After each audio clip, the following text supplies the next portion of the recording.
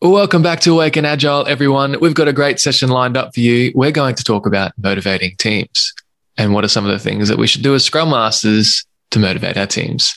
Stick around till the end because we've got a great mailbag question as well. And buckle up. Here we go.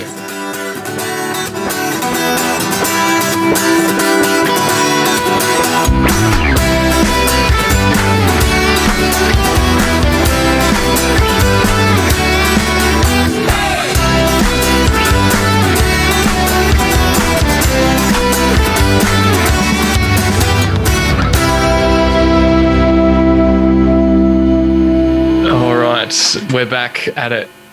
Adam, how are you going? Really well. Thanks, Jordan. How are you? Yeah, very well, thanks. Very well. That's good. It's Friday. I haven't slept that much, but I plan to get some sleep this weekend. So that's a good plan. You're up to date with the Jordan schedule. Because sleeping and eating, and that's about all we can do right now with lockdown 5.0. Number 5. Yes. Lockdown number 5. Well, if we want to talk about agile, that's about as good as it gets, right? We can just come in and out of lockdown and work from home or work in office and adjust pretty quickly. Yeah. And we should move on before we complain. We should. What's your check-in question today, Adam? If you could swap jobs with anyone in the world for a day, who would you swap with and why? Okay. Now, disclaimer, this is not the first time you've asked me this question. You asked me this question about 15 minutes ago in preparation for the episode, so I'll come prepared. And I want to be a gardener for a day. I think that'd be lovely. And I want all the gardening skills because I don't know how to garden. Maybe botany. But I feel like I would just like to spend a day in a peaceful garden. Maybe a big mansion garden by myself. Knowing what to do would be nice. And bringing some life into the earth. Sounds very hippie of me, but that's what I want. So that's very nice. Yeah. And you? That sounds. Yeah, I always. I would. I think I could be a gardener. One of those roving lawnmower dudes who mows people's lawns. I can see you with a straw hat. Yeah, I think it would see you. And overalls. Yeah, I can do that. Maybe when I've retired, I'll do that just for a bit of pocket money. What do you think? I think you will. Yeah, it's not far away. What I would do, I've gone a bit bigger, but maybe on a similar vein. I would swap with the Dalai Lama for a day, just to understand how he brings more compassion to the world, or tries to. Yeah. Wow, we've gone full hippie for this episode. We have outdoors and compassion. Yeah. Oh, that's lovely. I thought of a few, but that's the one single one. I think if you had to force me, I would pick that.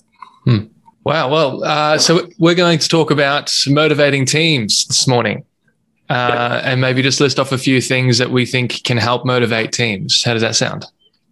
Sounds really good. So what do we pull out a carrot or do we pull out a stick? That's great. I watched an episode of Parks and Rec recently, and Ron Swanson was wagering against what's the excitable mayor guy, Chris Traeger, and they were trying to motivate people, and they whoever.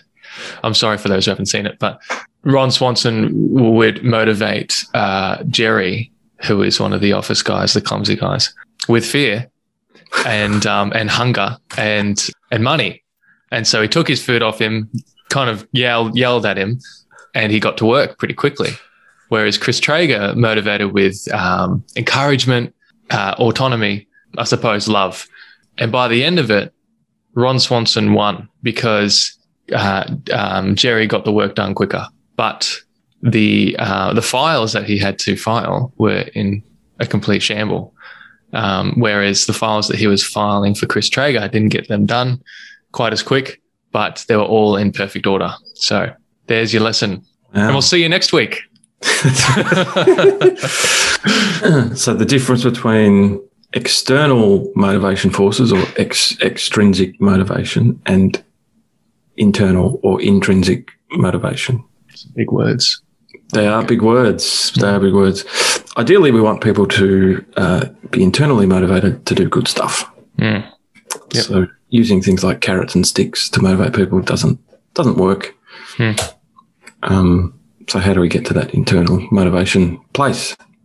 Yeah, well, so what are some of the things aside from those incentives like money and retaining your job, keeping your job? What are some of those things that you would want to focus on for your team to motivate them? Start with, is it a nice place to be? Is the team a nice place to be around? Yep. Do we enjoy working with each other? How do we get to that place? Do we like to work together? Do we want to be together?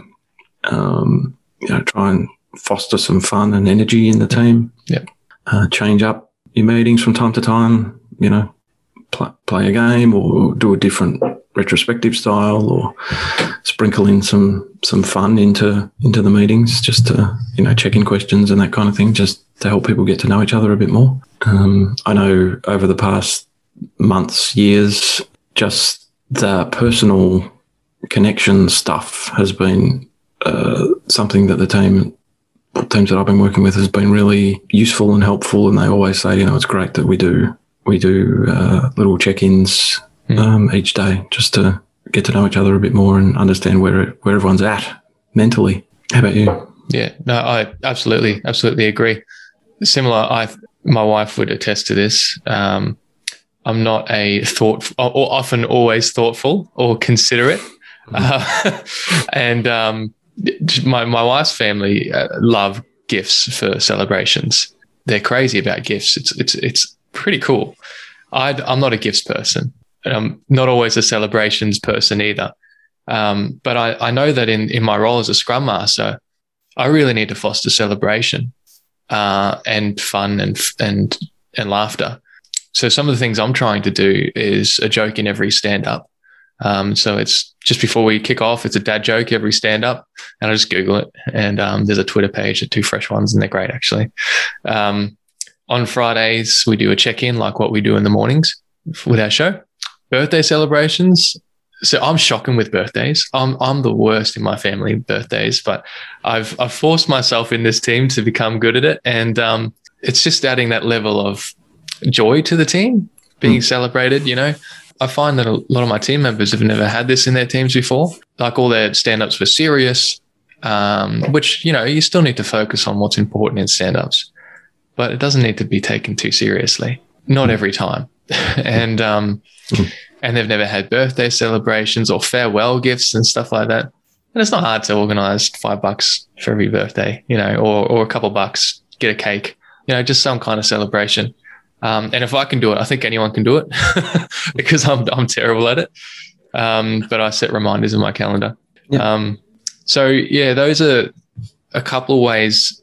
They're probably like, I wouldn't necessarily call them artificial, but they're probably like, those are some short wins. But the long-term joy and happiness that the team members get, I think, Scrum Masters, we need to protect them from burnout and keep them challenged or motivated by like self-development, and focusing more on them instead of along with the delivery of the work. Yeah. As Scrum Masters, we probably don't have much influence over how much people get paid, but we can help them to be a bit more engaged and maybe forget about how much they're being paid if they're working on their personal growth and development, and we understand that and can help them find courses or seminars or reading, or just to keep them working on their own personal growth and development. Or even like last week we mentioned, people who put their hand up to help with facilitating because they want to learn that, or they want to help with training because they want to learn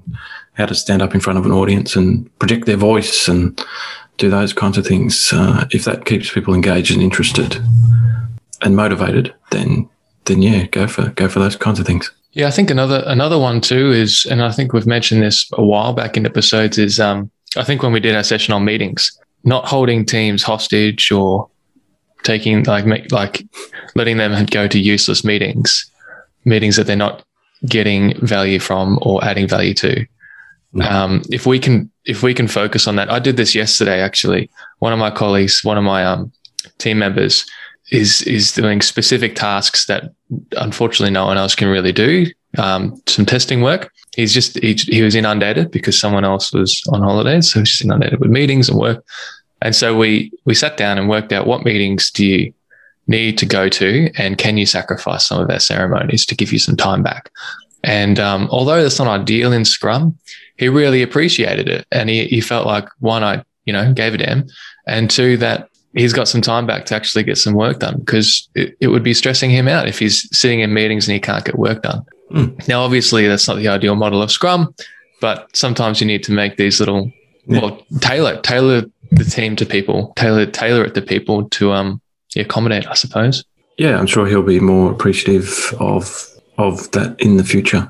And when it calms down, obviously, he'll go back to normal rhythm. Anything else? I think we've gone through most of the list, haven't we? Yeah, probably. In a roundabout way. Self-development, meetings, autonomy, making sure the team have autonomy, setting clear goals. I think that's a big one too, setting clear goals and making the work really clear and visible for the team to work in, like that environment that there's clarity, no uncertainty. I think if as Scrum Masters we can focus on that and we get that through backlog refinement, sprint planning and all that, and stand-ups, that'll make them happier too if the work is clear. Did that make sense? Yeah, absolutely. Yeah, a clear goal. What do you do at sprint planning? You set a goal for the sprint. Yeah. So there's a clear goal that you can bring focus to. Yeah. Cool. Good one. All right.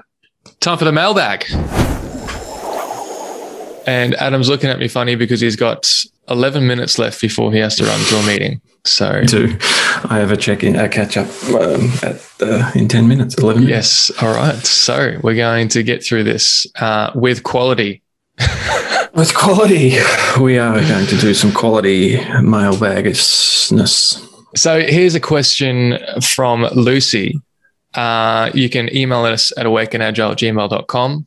And the question is, what are your tips and tricks when your PO is resisting change? Great question. Thank you, Lucy. So the first thing I would do is, obviously you recognise that there's resistance to change wherever that happened. Maybe it was in a team meeting, maybe it was somewhere else. I don't know. Have a one-on-one conversation with that product owner to understand the why. Why are they resistant? What is the reason for resistance in that case? They may have a perfectly valid reason for not wanting to bring the change in. That maybe they don't want to disrupt the team at a critical point where they're about to release, a bunch of work. I would say that's a valid reason. So then you could hold off until a better time. Just talk to the product owner and understand why. Understand the why. Then you can better figure out how you're going to act in that case. If you strongly believe your change that you'd like to bring to the team is going to improve them, but your product owner is resistant because of whatever reason, you found out the why, maybe offer to run a small experiment and get some data and then come back with the data to help prove that your change will be helpful. And if you still can't get that experiment over the line, talk to other Scrum Masters and see if they've got some data that can help you about the change, whatever the change is. You might have other Scrum Masters in your organisation. They may have an easier path to make some change. Get them to run the experiment for you and see how you go. I think another helpful tip as well is read up on the Scrum Guide. If you can get the PO to also read up on the Scrum Guide, maybe there's an opportunity of reflection, for roles and responsibilities. We're working in a Scrum environment. This is what Scrum Master does. This is what a PO does, this is what a team does. What are your thoughts? And is there opportunity for, like you said, experiments or little by little change or showing the value of what you're wanting to change? But I think you were right. The first step is the why. Yeah. Another thing that just popped into my head then is use the team. Design a retrospective around the change and see if the team is supportive of it or not. And use more voices might help sway the product owner to at least try something, Yep. Even if they still don't believe in it. That's good. Cool. I think there's a few tips there. Yeah, absolutely. I think there could be so many avenues. I think the first winner is the why. So first work out the why, and then I think you can unpack it from there. Yeah. Good one. All right. Thanks, everyone, for listening. Again, you can email us at awakenagile@gmail.com. We want to hear your questions. Until then, we'll catch you next time. Bye for now.